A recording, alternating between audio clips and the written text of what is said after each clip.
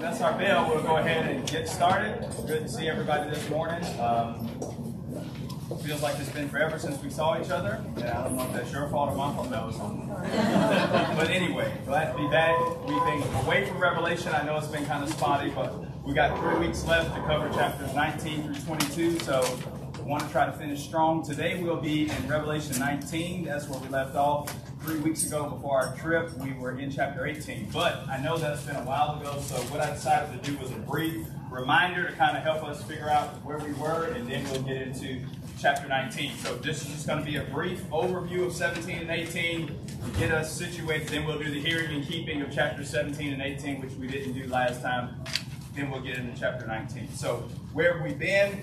Chapter 17, there is an elaborate description of the woman described as Babylon or Rome. In Revelation 17, John describes this woman as being clothed in scarlet, having crowns and diadems on her head, and this depicts Rome and ways in which she attempts to make war on the Lamb and on the saints. So that's chapter 17, a beautiful description of the harlot, the prostitute, the empire of Rome, and her attempt to make war on the Lamb and on the saints. And in 17 and 14, chapter 17 and verse 14, it says, the Lamb, which is Jesus, ultimately defeats and conquers the woman. Chapter 18 describes the fall of the great Babylon. If you look at Revelation 18, if you got your Bible, Revelation 18, starting in verse 1, it says, after this I saw another angel coming down from heaven, having great authority, and the earth was made bright with his glory.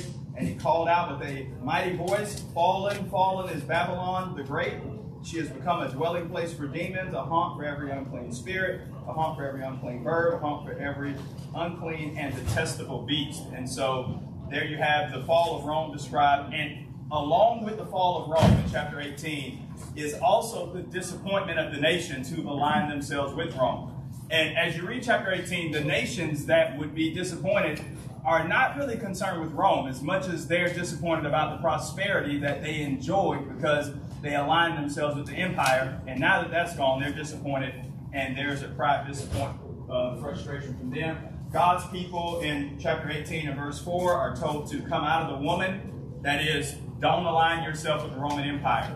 And sometimes 2 Corinthians 6 gets brought up. You remember that passage where Paul says, don't be unequally yoked together with unbelievers. People make that about marriage and a lot of other things. And it may have some application to that. But primarily it's about things like this. Paul says, don't be yoked together with unbelievers, meaning those that teach erroneous doctrines, ideas, and things that will lead you away from Jesus. And Revelation 18, verse 4 down through 6 or 7, is really that verse come to life. The Christians are told, if you want to avoid the plagues of Rome, if you don't want to fall with the empire that's crumbling, make sure that you come out of her. The woman looks beautiful. That is the Roman Empire from chapter 17. But she's really a prostitute in disguise that's on her way to her demise. And then there is Rome thrown into the great sea. It's a prophecy that's also fulfilled in Jeremiah 51, 59 through 64. Much like ancient Babylon, Rome is thrown into a sea, and it just depicts her sinking and going down. And most importantly, this is what I want you to see before we do the hearing and keeping that gets us into chapter 19. Go to Revelation 18 and read verse 20. Yeah, and by the way, if you were to read these verses together, Jeremiah 51, 59 through 64 describes ancient Babylon in the 5th century or whatever, what's going to happen to them when she falls. John uses almost identical language to describe the fall of Rome, as both nations are described as being cast into the sea. But before we get ready for chapter 19, I want you to see what Christians and saints are commanded to do in verse 20. Revelation 18:20. Rejoice over her, O heaven, and you saints and apostles and prophets, for God has given judgment for you against her. And so the Christians, as you round out chapter 18, Rome is falling, the persecution Christians were enduring is about to come to a cease, and you can put about in quotes, but because of that, Christians are told to rejoice. And then when we get to chapter 19, it's a window into what that rejoicing looks like. So just remember, chapter 17, here's the woman described, her persecution on the saints, but she's ultimately overcome by the Lamb. Chapter 18, the fall of Babylon. And then chapter 19 is the response of Christian saints to the fall of Rome. They're commanded in 18:20 to praise, and chapter 19 has them doing just that. And we'll unpack how they do that and what that's all about. As we've done before, though, let's just look at the hearing and keeping of chapters 17 and 18. What's the practical side of these two chapters? Number one, just remember that everything that glitters isn't gold. Lamentations chapter 4 and verse 1. I'm preaching from Lamentations tonight. But in chapter 4 and verse 1, Jeremiah says, "Oh, how the golden city has lost its luster." Some things that appear to be bright and successful and beautiful in God's sight are really tarnished and rusted and corrupted. And Babylon appeared to be successful and mighty and powerful, but success is only measured from God's point of view, and that's how we should view it as well. Reading Revelation 17 and 18 just reminds us that earthly empires, when people sometimes say things like this, as they would have said about Rome, and more about that in chapter 19, they would have said something like, "This is the greatest country in the history of the world." Well, when you say great, what do you mean? And by whose standards? And what makes a nation great? It's ultimately submission to God. And whatever material prosperity is enjoyed by any nation, as we drift away from God, so does our greatness. And so every nation, specifically for us, America, be warned, because God is exalted through righteousness. But everything that glitters isn't gold. Number two, don't marvel at the wicked, because their reign is short. And that's what these Christians need to appreciate. Fallen is Babylon. Babylon would eventually fall. And the admonition for you and for me in relation to this is spend more time with the New Testament than with the news. I think we can get overly concerned with all the conflict going on in our world, wherever it is. And it's important to be informed, but it's always wrong to be obsessed. The nations will fall. They'll do what they're going to do, but the reign of the wicked is short and temporary. So don't become frustrated. Psalm 1 and verse 2 says that the wicked, they're cast into the air like the chaff, but the righteous person remains stable and steadfast. Number 3, we must be with him now to be with him then. Go to Revelation 17, and I'm getting this from verse 14. The woman, the harlot, is described, and she wants to make war with the people. But look at 17:14. John says, "They," that is, the beast and all of those aligned with Rome, "they will make war on the Lamb." Who is the Lamb? Jesus. "And the Lamb will conquer them, for he is Lord of lords and King of kings, and those with him are the called and chosen and faithful." And so Jesus overcomes, but so do those with him. To be with him then, we need to be aligned with him now, though. If we want to enjoy the victory that Jesus gives in the end, the ultimate victory, it's only to the degree that we're aligned with him now. And Revelation 17 and 18 is calling for Christians to make a decision. Whose side are you going to be on? Whose camp are you going to be in? Next, every Babylon eventually falls. Come out of Babylon and into Christ. We talked about that. A question to ask ourselves in light of this, though, is, am I a Babylonian? You know, people in the first century in Rome, they didn't really view themselves all that wicked. I mean, you read of what's happening in the book of Revelation, and it's apparent. But people in the Roman Empire, you know what they thought they were doing? Just doing what they got to do to get by, just living normal life. But you know you're a Babylonian. Here's how you can tell. There's a lot of ways, but here's one way you can tell you've aligned yourself with Babylon. When she falls, you weep instead of rejoice. Do I have the Babylonian mindset? Do I measure success like the Babylonians? And let Babylon stand for any earthly empire in your mind, any kingdom other than the kingdom of Christ, because every kingdom will eventually fall. Daniel 2:44. It's just a matter of time. And I need to make sure that I haven't digested the doctrine of Babylon, the lifestyle of Babylon, and just really the hopes of Babylon. I don't need my success and my hope tied up in any other kingdom other than that of Jesus Christ. And the same thing is true for you. And so as we read chapter 17 and 18 and we read of the fall of Babylon, we need to ask ourselves, are we on the side of the merchants and the kingdoms of the world that are lamenting because as Babylon goes up in flames, so do their hopes? Or are we on the side of the Christians, which says every time another earthly kingdom falls, it allows Jesus' kingdom to be seen with clearer vision by the world? And I think there's one more. Here's the last one. In the end, we reap what we sow, and we often reap more than we sow. And so we should be careful. Hosea 11 and verse 8 says about ancient Israel, they've sown to the wind and they will reap the whirlwind. And they did. Psalm 126, 5 and 6 says that those that sow in tears will reap with shouts of joy. Babylon sowed wickedness and corruption, and that's exactly what she reaped. And everybody in this room, everybody in the world, every day, we sow seeds. And then sometimes before we expect it or when we least expect it, then comes the harvest. We will reap what we sow, but the Bible also teaches we often reap more than we sow. And so we should just be careful. Babylon sowed to the flesh and they reap corruption. So that's chapter 17 and 18. The prostitute described the nation of Rome. and then her fall in chapter 18. And Christians are commanded to rejoice at the fall, and now we're ready for Revelation 19. All right, so throughout the book of Revelation, there have been a few praise breaks. We can just call them that, little interludes and praise breaks. And chapter 19 is one of these as well.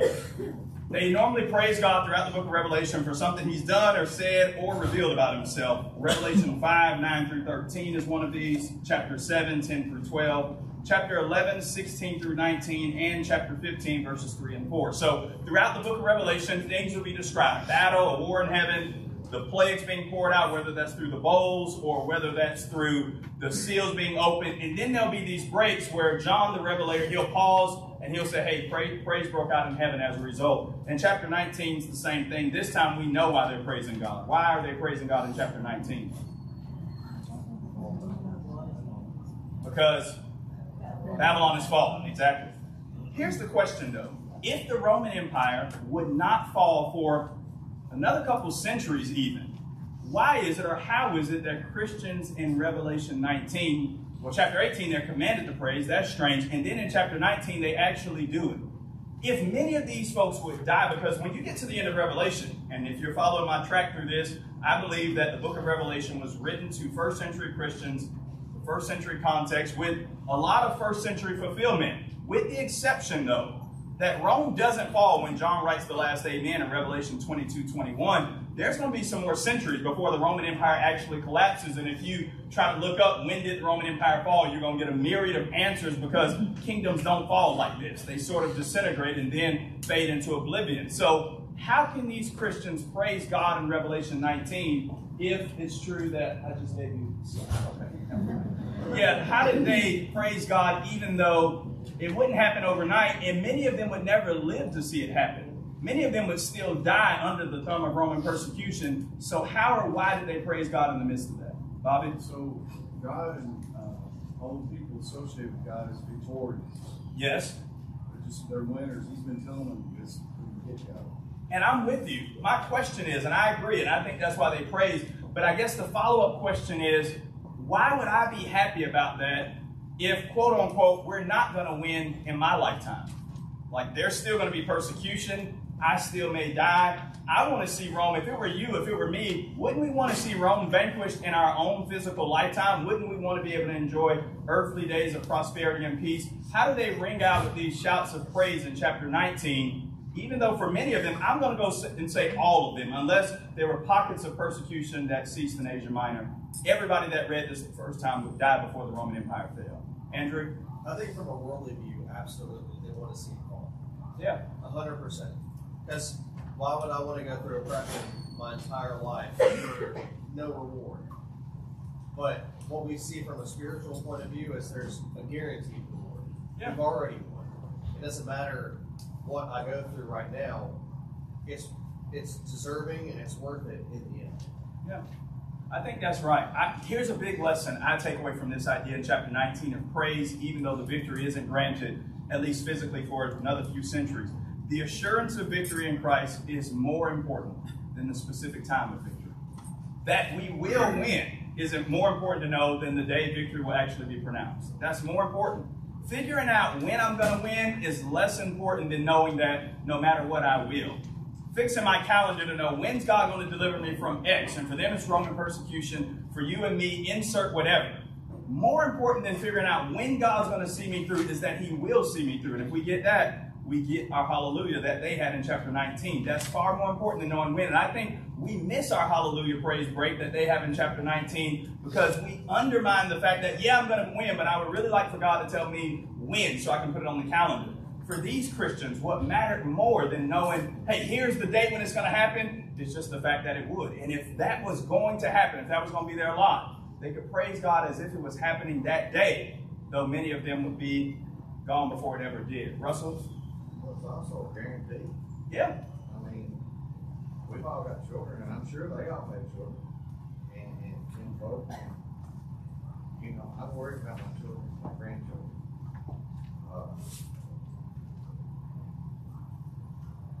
Give some time to get right. And it's a guarantee for them, too. Yeah. What does Hebrews 11:13 say about all of those mentioned in the roll call of faith? These all died in faith, having not received the promises as yet, but they greeted them from afar and considered themselves strangers and pilgrims on the earth. They died in faith, they didn't see it, but they praised God as if it was theirs. For Christians, when will be the greatest moment of praise and rejoicing for us? When do you think that's going to be? When do you think in your life you're going to praise God the most? This is an easy one for everybody. When? When we get to heaven, when Jesus comes back. That's right. But every moment of praise before that is getting us ready for that moment. So like God doesn't want you to show up in full strength on the day of judgment, like you've been stocking all this praise up, you kind of been saving it, getting it ready for that moment. We're supposed to be pouring some of this. I know some of you are kind of conservative, you want to hold on, and then when I get to heaven, I'm really going to sing. I've kind of been humming my whole life. No, God says, I want you to praise me now, because you already know you're going. You already believe it. In technical terms, in the Old Testament, this is sometimes called the prophetic perfect. God will say, I've given you the land of Canaan, even when they're walking in the wilderness. It's as if they're already there, because God can't lie and he doesn't lie. So when God says something, you can just know you're already there. That's Revelation 19.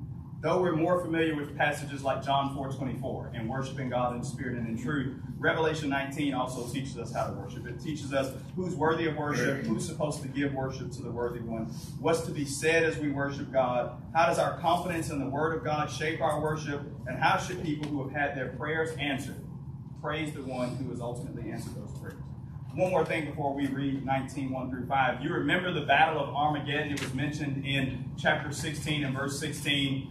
You don't hear much about it. It just says they were brought to this place and there was a battle on the hill of Megiddo or Armageddon. Well, that's worked out in chapter 19, if you can call it a battle. But something happens in 19 that lets us know how that worked out. All right, Revelation 19. Let's go ahead and read the first 5 verses. After this, I heard what seemed to be the loud voice of a great multitude in heaven, crying out, Hallelujah! Salvation and glory and power belong to our God. For his judgments are true and just, for he has judged the great prostitute who corrupted the earth with her immorality and avenged on her the blood of his saints. Once more they cried out, Hallelujah! The smoke from her goes up forever and ever. And the 24 elders and the 4 living creatures fell down and worshiped God who was seated on the throne, saying, Amen, Hallelujah. And from the throne came a voice saying, Praise our God, all you his servants, you who fear him, small and great. So John says, Revelation 19:1, after this. What is after this? After what? When does this happen? After what? After the fall has been described. Again, Rome hasn't fallen yet, but after they've heard all of this, John hears this loud eruption in heaven. There's this praise break that comes out. Where have we seen this before? Do you remember the chapters in Revelation? There's 2, where a similar idea happens, where John looks and he sees a multitude in heaven, large group of people praising God. Can you remember the chapters?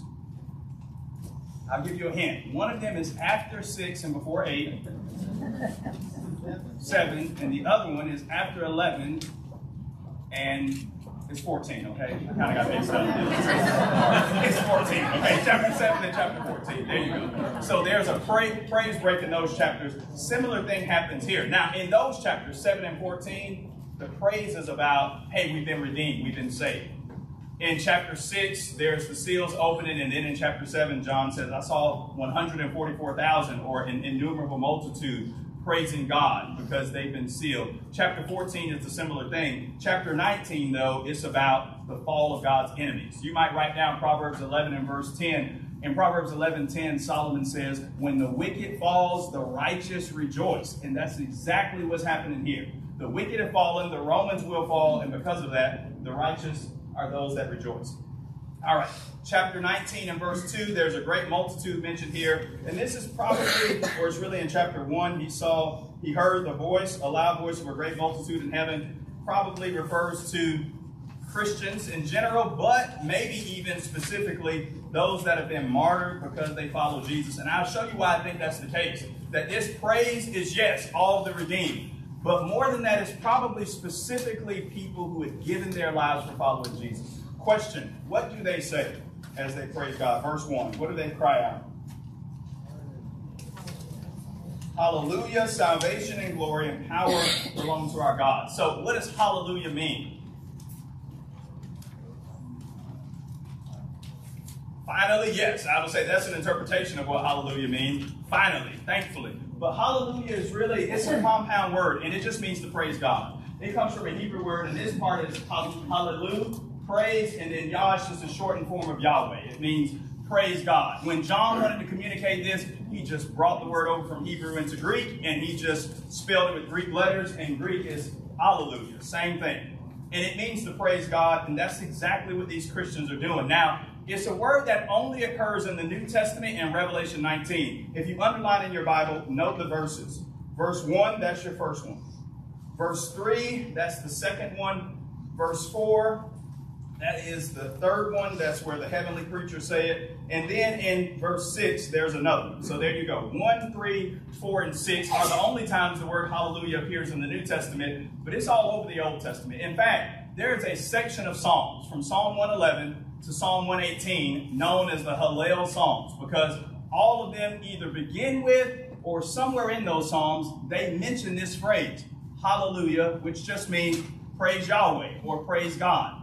And I don't think it's by accident that John uses the word hallelujah here and is prominent in the Hallel Psalms, because in Psalm 111 through Psalm 118, yes, they're praising God, but the primary theme of those Psalms is God delivered us from persecution with the Egyptians through the flood. And now John picks up the same word, and for the first time in the New Testament he uses it, and God's people here had been delivered, but not from Egyptian bondage and captivity, from Babylonian captivity, from the Romans. And so he uses the word to talk about deliverance. When you think about your own little theological lexicon or your own dictionary, is hallelujah in there? Like, when's the last time you said that word, hallelujah, or its equivalent, praise God, or something along those lines? I didn't grow up in the churches, you know, and I've been in different church assemblies where this word was used a lot. People would say it all the time. And I don't know if people always appreciate or know what it means, but it is a biblical word, biblical terminology. Praise God, something of that sort. And they're praising God here because they've been delivered. Some of our songs have it, right? You've sung it in the songs. Sometimes it's hallelujah with an A in the front, and that's just the Latin phrase brought over into English. But it means the same thing. And it ought to be on the lips of those that are redeemed. We ought to be praising God for what he's done. Sometimes preachers and Bible teachers talk about the difference between praise and between worship, and is there a difference? I just know Christians ought to be doing both. It's right to praise God, Psalm 33 and verse 1, and that's exactly what you see these Christians doing here. One last thing on this word, and that is, every time you see it in the Bible, Old or New Testament, it's always used with reference to who? God. Never because somebody's surprised. Never just as an exclamation. We might find ourselves using it that way, but I'm just telling you, it's a blasphemous use of the word. If we just get shocked by something and our response is hallelujah, we're misusing the term. It was always used with specific reference for God and to God based on what he's done for us. And God takes this seriously. Psalm 89:7 says, God is to be held in reverence by all those that are about him, and we ought to do the same thing. All right, they praise God specifically for a reason. It says that they praise God because they've been what in verse 1? Amanda mentioned it a moment ago. Why do they praise God here? What is the purpose? Hallelujah for what? What was it? Somebody said it. Salvation, yes. Okay. As Christians, what has God saved us from? What have we been saved from? Sin? Anything else? Death? Robert, you said death? Yes, death. Anything else? Eternal damnation. Eternal damnation, yeah. So sin, death, and hell is kind of the 3-point sermon people normally mention with that. We've been saved from that. What are they talking about here? What is their salvation? Hallelujah, salvation and glory and power belongs to our God. Sometimes salvation is used in the New Testament. This word, especially in Revelation, it is talking about being saved from sin. Revelation 7:10, Revelation 12:10, I think is used that way. Salvation from sin. What have they been saved from right here? This isn't about being saved from sin, Bobby. I'd say deliverance or vindication. From what specifically? Yes. Yeah. From who or what? From the Romans. When we think about salvation, even when we sing songs about salvation, our minds, the ultimate salvation is yes, from sin, the devil, hell. Amen, absolutely. But there are other little victories, and when God delivers us from those, that's also salvation. And it's right to ascribe that same praise to God from those victories as well, or for those victories as well. All of that salvation. God delivers in the ultimate sense, yes, But everything you've ever come through in your life and I've come through in mine has been because God is a God that delivers, and we call that salvation. We cheapen salvation when we only think, well, yeah, God saved me from my sins, and the rest of life is kind of me. You know, I'm smart, I'm wise, I've got a plan, I've got a purpose. No, God is the one that's credited with all salvation. When it says things like salvation belongs to our God, it means if we're going to enjoy any rescue, any salvation, it'll come at the hands of God. And we need to learn how to appreciate him in that and give him the credit. All right. The next thing verse 2 says is they give two reasons for their praise. Why are they praising God? In verse 2. Look for or because in your translation in verse 2. What are the reasons? His judgments are true and just, that's his words, and he's judged the great prostitute. That's Rome. What had the prostitute done to deserve this? What did Rome do?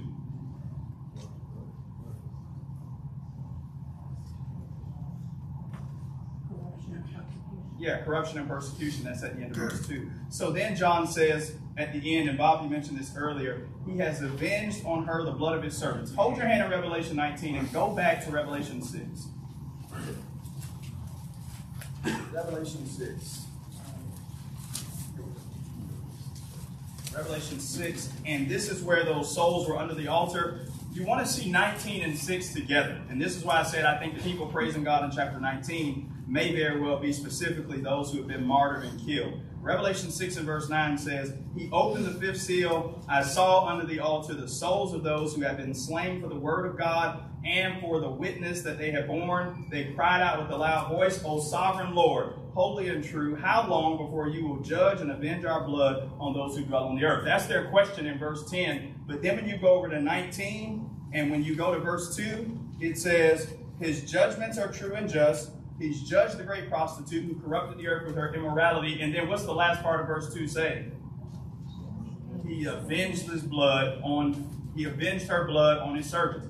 The prayer of Revelation 6:10 is finally answered in 19:2. And in Greek, it's almost an identical wording and phrase. John saying, what they were asking for in 6:10 finally happened in 19. And God answered their prayers. It's right for them to praise God because he heard and answered their prayers. And I just think this is a helpful reminder. Maybe you make a note in your Bible to reference or cross-reference these verses. But do you see what they're doing? Yes, they're praising God, but they're praising him for what? Answered prayers. And I'm not telling you to write this down, or you've got to have a journal or a catalog or something like that. But I am saying it is right for us to keep track of answered prayers as much as we offer them up and praise God. It'll humble us in the days when we feel like I'm really praying about something and God's not coming through, and we just remind ourselves, well, 5 years ago I was worried about X, Y, and Z, and God worked it out this way. I don't even know how he worked it out, but all I know is I'm not worried about it anymore, and God delivered, and it'll help us as we pray to him now. These Christians prayed. We read, and there's some 13 chapters in between the prayer and the answer. I don't know how many months or years, but God did finally answer them, and their response to their prayer being answered was praise. Russell?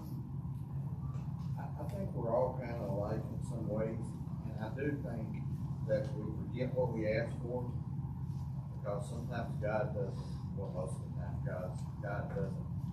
You pray for it at 4 a.m. in the morning, by 6 o'clock he's already got it in the mail, or it's happening. It may be, it may take time for God to work through people to get what he wants done. And what you're asking for.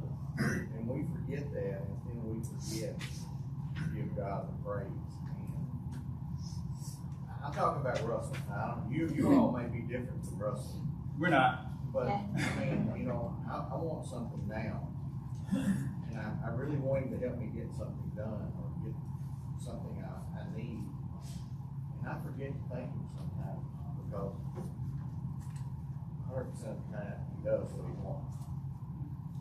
I had a friend recently, we were talking about God and deliverance, and he was going through some troubles, and he was praying about some things, and he said, I know God's going to bring me through, but if I'm honest, Hiram, I sometimes feel like God's a buzzer beater God. Like he always shows up right at the last minute, and he said, I'm kind of tired of buzzer beaters. I'd like to be out in the lead for a change, and know I'm going to get through, and not always be on the edge of my seat, and having God just bring me through in the nick of time. I would really like to know ahead of time.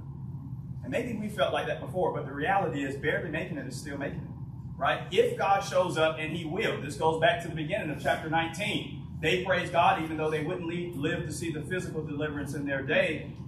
If God delivers, that's what you pray for, right? And that's what God does. Whenever he chooses to do it, it's his prerogative. And maybe there's some stuff we're supposed to learn on the road to deliverance that microwave blessings and deliverance could never accomplish. And so God's delay is not because he's even cooking up a recipe to deliver us. He can do it with the snap of a finger. But there are some things that have to be produced in us that can only be produced in God's waiting room. Only there. And so God makes us wait and sit and trust.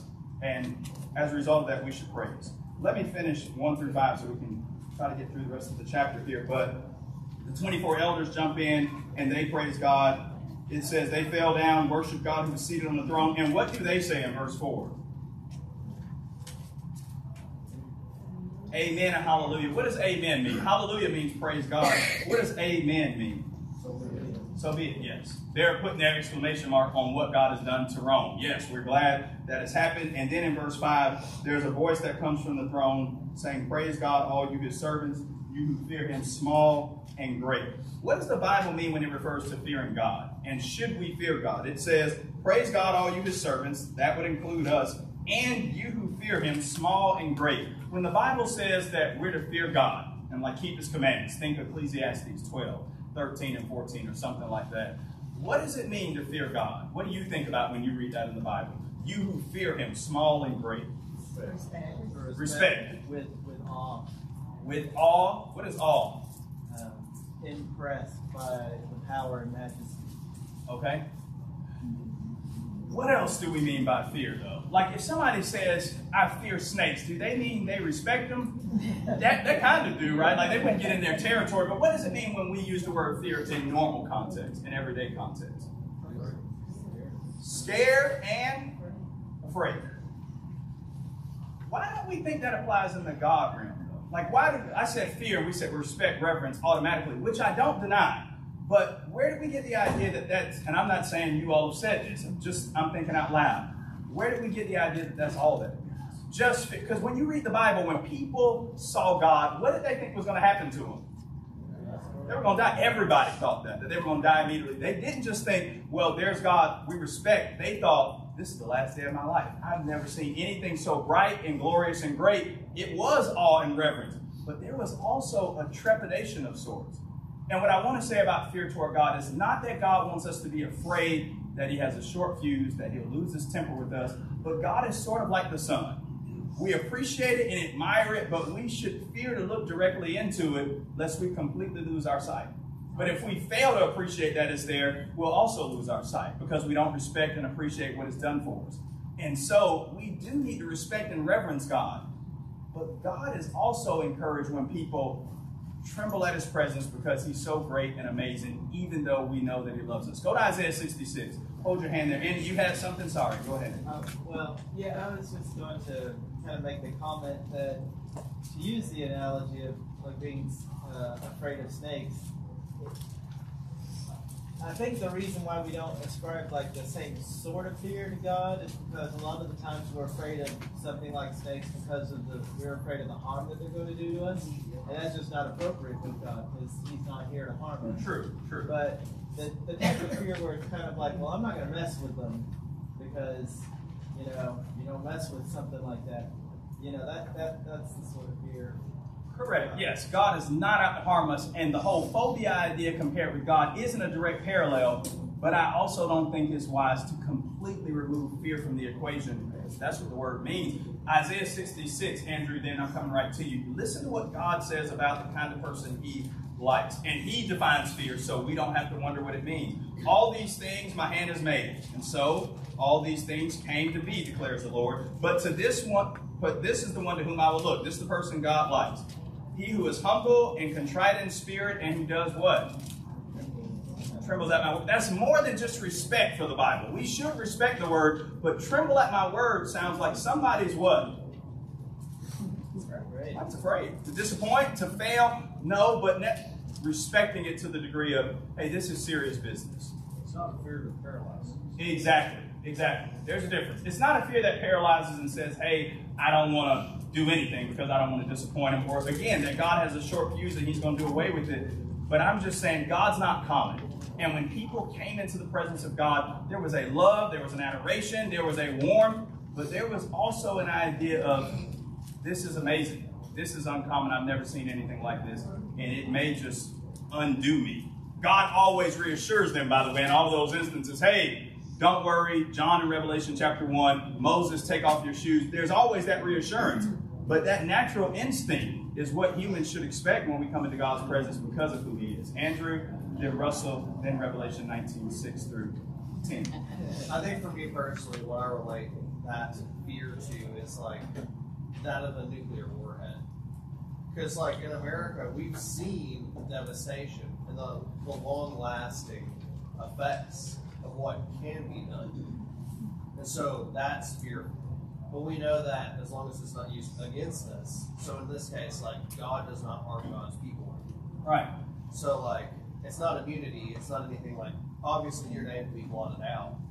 But knowing the flood, Sodom and Gomorrah, all of that, if that were to be turned, I think that's exactly right, Andrew. I think that's exactly right. The fact that, hey, God has done this to the Babylonians, but I had better stay faithful, or it could happen to me. It's not an impossibility. Russell? It's not a nuclear warhead.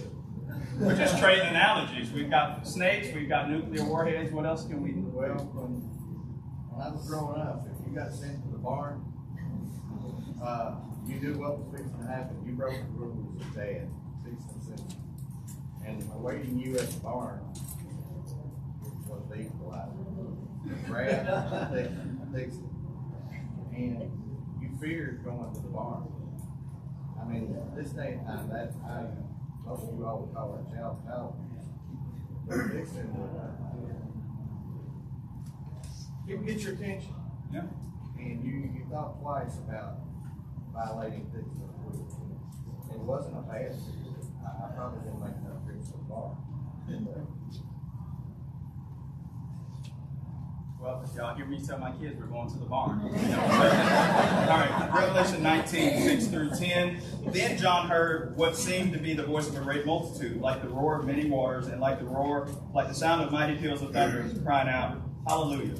For the Lord our God, the Almighty, reigns. Let us rejoice and exult and give him the glory. For the marriage of the Lamb has come, and his bride has made herself ready. It was granted her to clothe herself with fine linen, bright and pure, for the fine linen is the righteous deeds of the saints. And the angel said to me, Write this, Blessed are those who are invited to the marriage supper of the Lamb. He said to me, These are the true words of God. And then I fell down at his feet to worship him. But he said to me, You must not do that. I am a fellow servant with you and your brothers who hold to the testimony of Jesus. Worship God, for the testimony of Jesus is the spirit of prophecy. All right. John again sees this or hears this large multitude bring God in worship, and there's this roar, and then it says, Hallelujah, why? In verse 6. Look for the word for in verse 6. They praise God for what? The Lord our Almighty reigns. And when did God start reigning? That's a trick question. Yeah, always. He always is reigning. But for these folks, it would mean a great deal. If you go back up in verse 3, it says, the smoke from Rome would go up forever and ever. Suetonius, a Roman historian, wrote in his writings about the fact that Rome had this thing. She called herself Rome Aeterna, which was a Latin phrase that means the eternal city. And when we went on our trip this past couple weeks ago, you still see signs up in Rome for the eternal city. Rome's called the eternal city. And it's ironic that John says, no, the empire won't last forever, but the smoke that will come up and be your destruction, it will go up forever and ever. And here we find out that God reigns, and God's been reigning forever and ever. It's not Domitian. The word for reigning, or this idea of being in control, it appears 9 times in Revelation, and it means our personal God. He's the one that's ultimately in control. The bride of the Lamb is made ready. That's verse 7 and verse 8. It's not the last time John's going to refer to the marriage ceremony between the people of God and the Lamb. You'll see that again in Revelation 21, 1 through 9. But just keep in mind, this kind of terminology applies throughout the Bible. God's people are sometimes called his bride. It happens in Hosea 2:19, Isaiah 54, 4 through 7. God calls his people, Israel in the Old Testament, the church in the New, his bride. And then John seems to be describing, if you look at verse 8, she's getting dressed. That's the woman, the church. And then in verse 9, there's this invitation to a wedding. Isn't the church already the people of God? Aren't we already God's people? What is this terminology about a wedding or getting prepared for a feast or a banquet? What's that all about? What's coming for Christians in the end? Andy? Heaven. And the Bible describes that often as a feast. If you're looking for references on that, see Isaiah 26, 4 and 5, and Matthew 8 and Isaiah 25, 6 and 7, and Matthew 8, 10 and 11, where those passages describe the end time for us as a banquet, which in a few moments we're going to partake of the Lord's what? Supper. And so one man has said, these are the hors d'oeuvres that we will enjoy for eternity, right? The Lord's Supper is in preparation for, there's a final banquet coming. And this is what John describes with the marriage supper of the woman. Who's invited? Revelation 19:9. Here's one of these beatitudes in the book of Revelation. Blessed are those that are coming to this. Who does John see as being invited here? Or who would you say is invited? Blessed are those who are invited to the marriage supper of the Lamb. Who does that include? Who would you say is invited to the marriage supper with the bride and the Lamb? Some of y'all know it. Y'all are kind of suspect. Like, is this right? Who's invited? Saints. Saints, yes. And who else? Everybody. If you heard this, just say a friend of yours invited you to a worship service in Ephesus or in Smyrna, and you heard this book being read for the first time. And you were on the fence. Do I want to align with Rome, or do I want to go along with this new startup religion that's coming to our area known as Christianity? When you read about the fall of Rome in chapter 18, and then you get to chapter 19, and you hear, blessed are those who are invited to the marriage supper of the Lamb, you probably should be making your reservations. Everybody's invited. Only those that accept Jesus and respond to the gospel will be ultimately participants. But everybody's invited. And then in chapter 19 and verse 10, well, let me say something about 19b. Yeah, these are the true sayings of God. After he says, blessed are those who are invited to the marriage supper of the Lamb, and then he says, these are the true words of God. Why do you think he emphasizes that last part? These are the true words of God. Babylon's fallen, the people praise God. You're blessed if you're invited to the marriage supper of the Lamb. And then he says, by the way, these are the true words of God. Why say that? There were false prophets. And if you were a Christian in the first century, again, Rome's not fallen for another couple hundred years. Do you really feel victorious? You look around at your little house church, the congregation where you may be assembling. Does it really look like you all are on your way to a victory banquet? John says, doesn't matter how you feel. These things are true. And we need to remind, we can add Revelation 19:9 onto a lot of things the Bible says to us. Blessed are you when you're persecuted. I don't feel like it. These are the true sayings of God. Blessed are you when you suffer for righteousness' sake. Don't feel blessed. These are the true sayings of God. I've lost relationships for following Jesus. Family relationships have been mended. I really don't feel like a winner right now. Loved ones I know have departed. I know we're told, blessed are the dead who die in the Lord. I don't feel like that's true. These are the true sayings of God. John sort of adds this oomph in there to remind the Christians, what I'm telling you is true. And you don't have to doubt it. And then in verse 10, John falls down and worships the angel. He'll do it again in 22:8 and 9. Why do you think John does this? Falls down, he's seen all this stuff, and worships the angel, or attempts to at least. Why do you think he does that? We know he's told not to, and it'll happen again in 22:8 and 9. And the angel says, hey, I'm with you. I'm a fellow servant of God. Why do you think John falls down, though, at the feet of this angel? Some commentators say John probably thought this was Jesus because he was so overwhelmed. I don't know that that's true. The Bible doesn't really tell us why he does it, but what we see the angel tell him is, I'm a fellow servant with you. You must not do this. Where else does something like this happen in the Bible? Not in Revelation, but in the book of Acts, where a man falls down before somebody else who's not worthy of worship and worships him. Where does that happen? Everybody tried to worship Paul and Barnabas? That could be one. Antioch of Pisidia, Acts 13.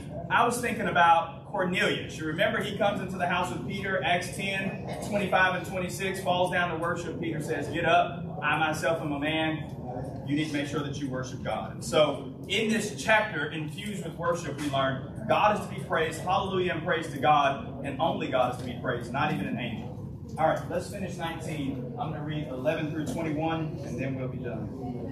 I saw heaven open, and behold, a white horse. The one sitting on it is called Faithful and True. In righteousness he judges and makes war. His eyes are like a flame of fire, and on his head are many diadems.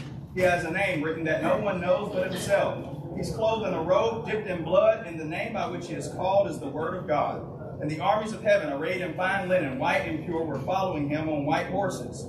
From his mouth comes a sharp sword with which to strike down the nations, and he will rule them with a rod of iron. He will tread down the winepress of the fury of the wrath of God the Almighty.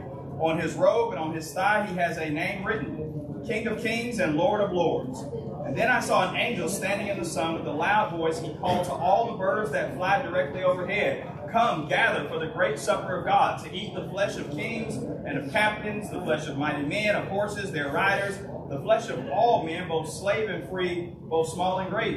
And I saw the beast and the kings of the earth with their armies gathered to make war against him who was sitting on the horse and against his great army.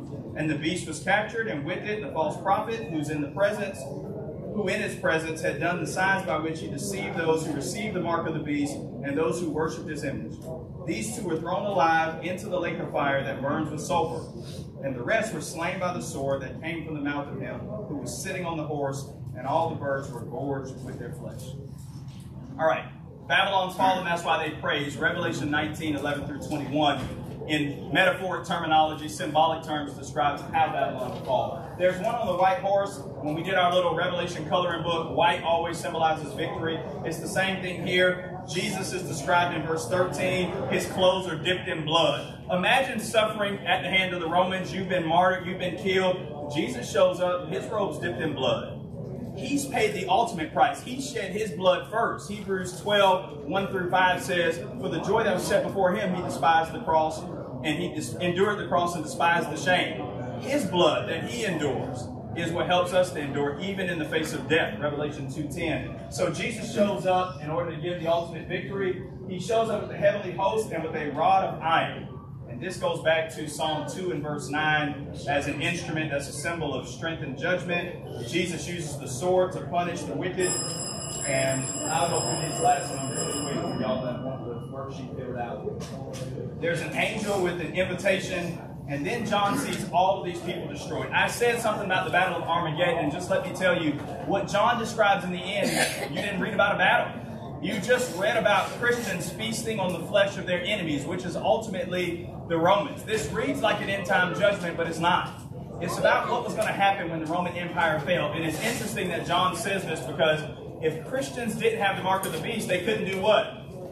Buy, sell, eat, or do anything. But John reverses it and he says, you'll feast on their flesh. You will succeed. You'll persevere because you're with the one who's riding the horse. All right, at the start of the next class, we'll do the hearing and keeping of Revelation 19. Just 3 more chapters to go. Thanks for being in class and persevering.